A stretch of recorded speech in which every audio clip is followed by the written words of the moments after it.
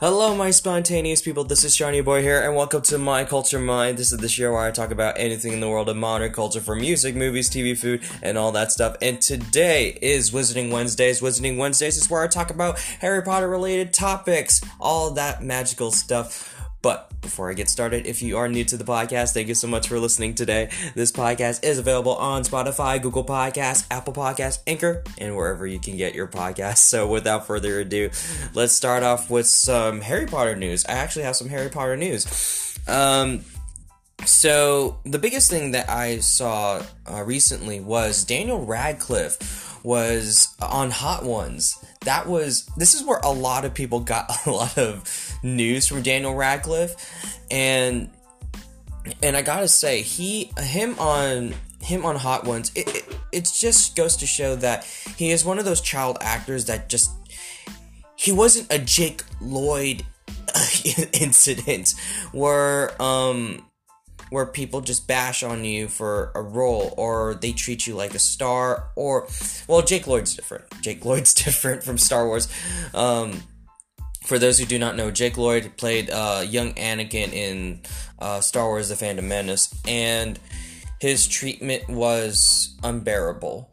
He's one of those child actors that just wasn't lucky, and he was treated unfairly. But with Daniel Radcliffe, we've seen him grow, and then we've seen him mature, and he just became like a decent guy, really. And seeing Daniel Radcliffe just being just a decent dude, it was really good to see that. Some people who are best known for, a big role such as, Harry Potter, which is like a over $1 billion franchise, it's hard to keep away from that, but he could still talk about it. Like, he's not, I don't think he is ashamed of, I think he just accepted that this is his reality.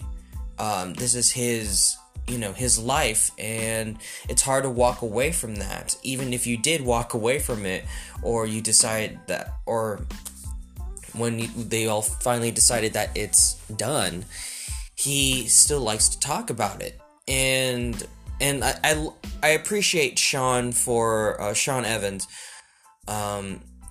for bringing it up. He did sort of like, did a little apology, or it's more of like, it's hard not to talk about Harry Potter in front of Daniel Radcliffe, because of course you wanted to talk about, his other stuff, his other work, his other movies, his shows, but there's just something about Daniel Radcliffe that you just gotta talk about Potter. It's hard to, it's like he is the one. He is the one, and he shared some pretty deep secrets. About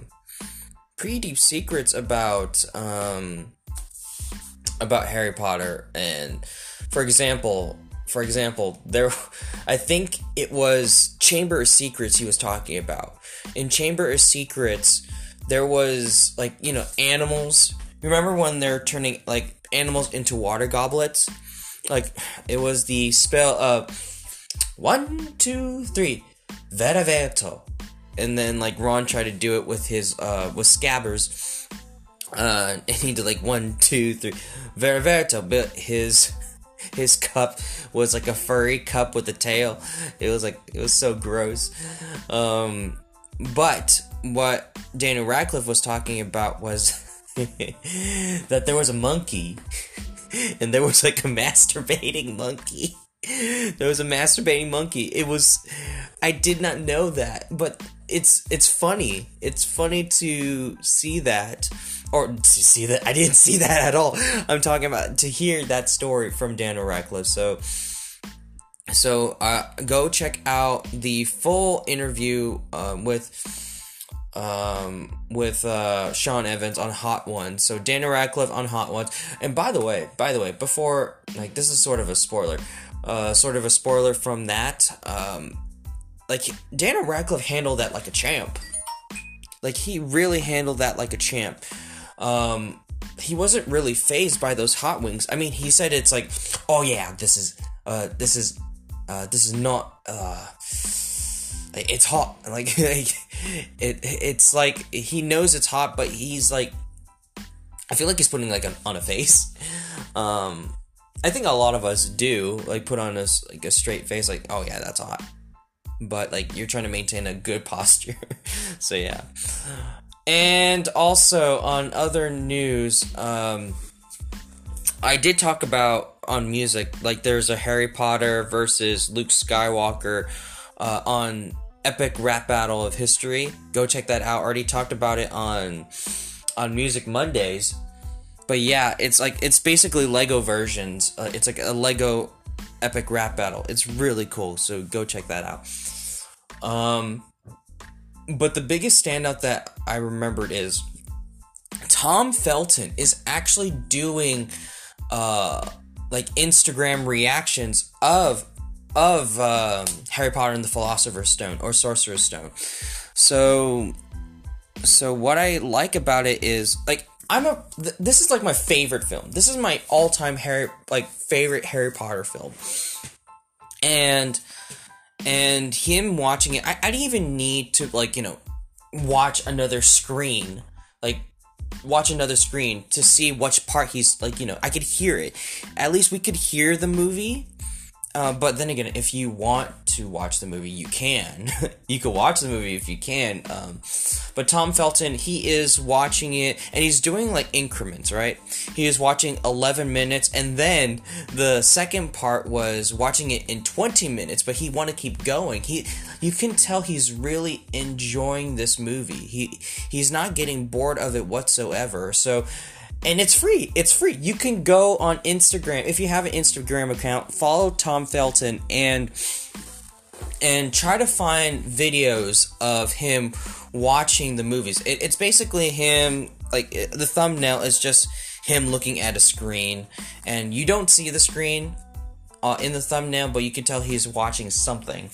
So in the beginning, he would do like a singing, like, you know, playing his guitar, but eventually he'll watch the movie, and I'm loving it. I'm really loving it, and he should continue. I love watching it because it's like reliving my childhood through him, because he hasn't seen Sorcerer's Stone / Philosopher's Stone in 20 years. That's a long time, and to watch that before your eyes and just seeing, like, the magic, he's like reliving the magic of it. Of course, he knows the behind the scenes and all that stuff, but still, him reliving the magic, and you could tell he is such a Harry Potter fan, and also the Harry Potter reunion, which happened not too long ago. You could tell he is still in touch with his co-workers, his co-actors, like Jason Isaacs. He's very close to Jason Isaacs because, you know, he played his father. He was very close to the Weasley twins, or James and Oliver Phelps. I was gonna say Michael Phelps for some reason. And the rest of the cast, and of course Daniel Radcliffe as well. Like, it's just so great to see actors who've never not only forgotten, but accept the fact that this is what they're known for. And there is like I think there's like a bit of a responsibility, but also just embracing the fact that you've done this. You've done this great thing, and yes, you've moved on to other great, you know, big projects, like, but still, it is wonderful to see these actors who never shunned away from what makes them special, you know? And I think they are still forever grateful that they got these opportunities because of Harry Potter. So, yeah. I'm trying to find a main topic, because, like, these are, like, basically news. I had a topic in mind. I was supposed to, oh man, I wonder if I was gonna talk about this. You know what? Let's just go for it. This is, if you know the title, then you know what I'm gonna be talking about, but I don't know if I am gonna do it, but I'm gonna do it.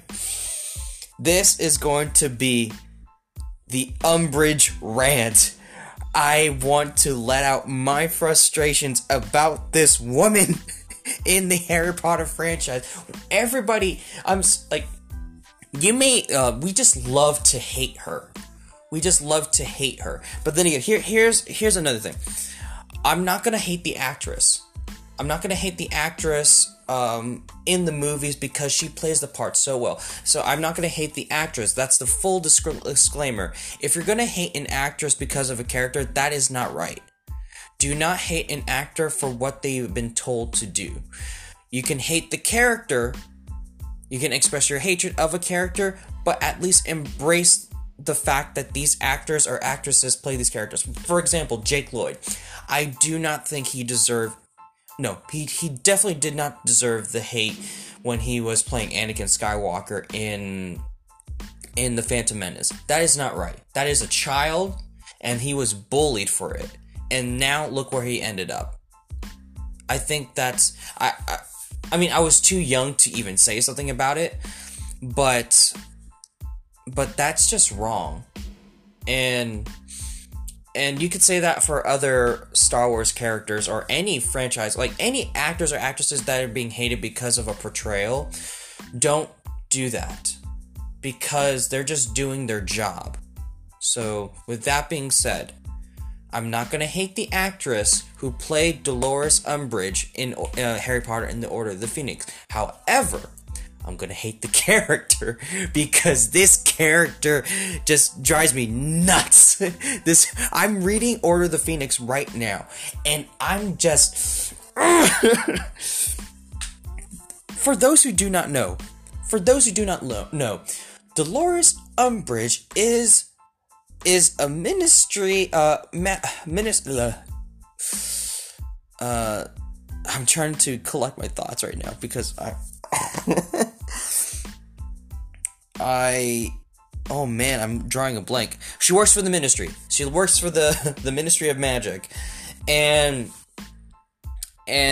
she was appointed as defense against the dark arts in 5th year, but the main reason she was hired so that she could keep an eye on Hogwarts as a High Inquisitor. High Inquisitor means you have, certain rights, ministry rights that will basically observe the school.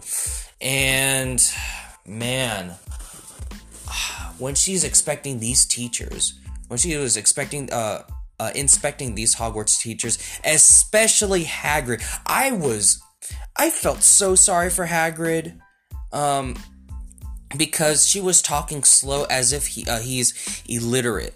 Like, he's not. Like, he could read, he could write, but the way he talks is different. So, like, she was talking slowly. It's like someone speaking so slow for someone who looks like they don't understand English, but they do.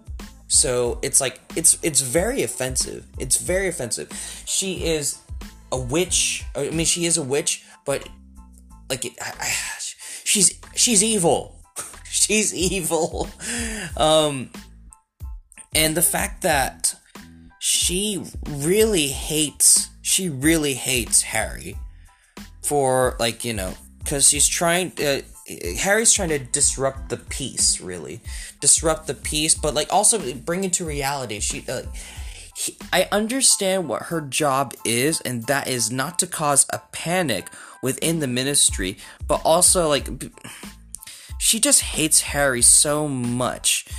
I know that it was revealed that she was the one that sent the Dementors to attack Harry, and I was like, that wasn't discussed in the movies.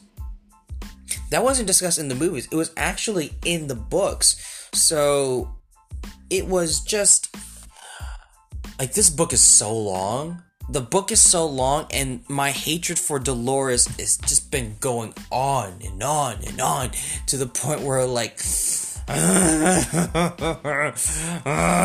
want to Avada Kedavra on you, but too bad they didn't. I think she's still alive. Maybe she's in Azkaban. I don't know. I really don't know where she ended up. I probably have to Google what her fate is.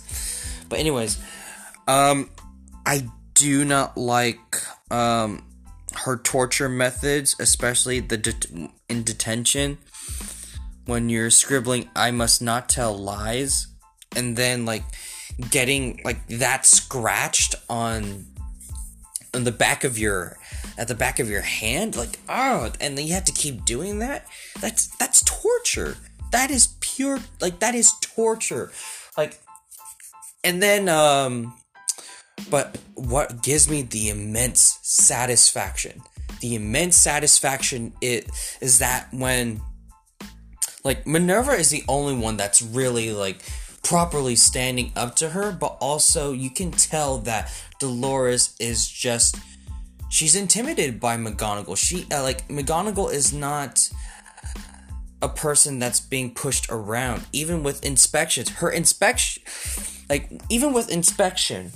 Dolores wants to fire her so bad, but she cannot deny that McGonagall knows how to teach.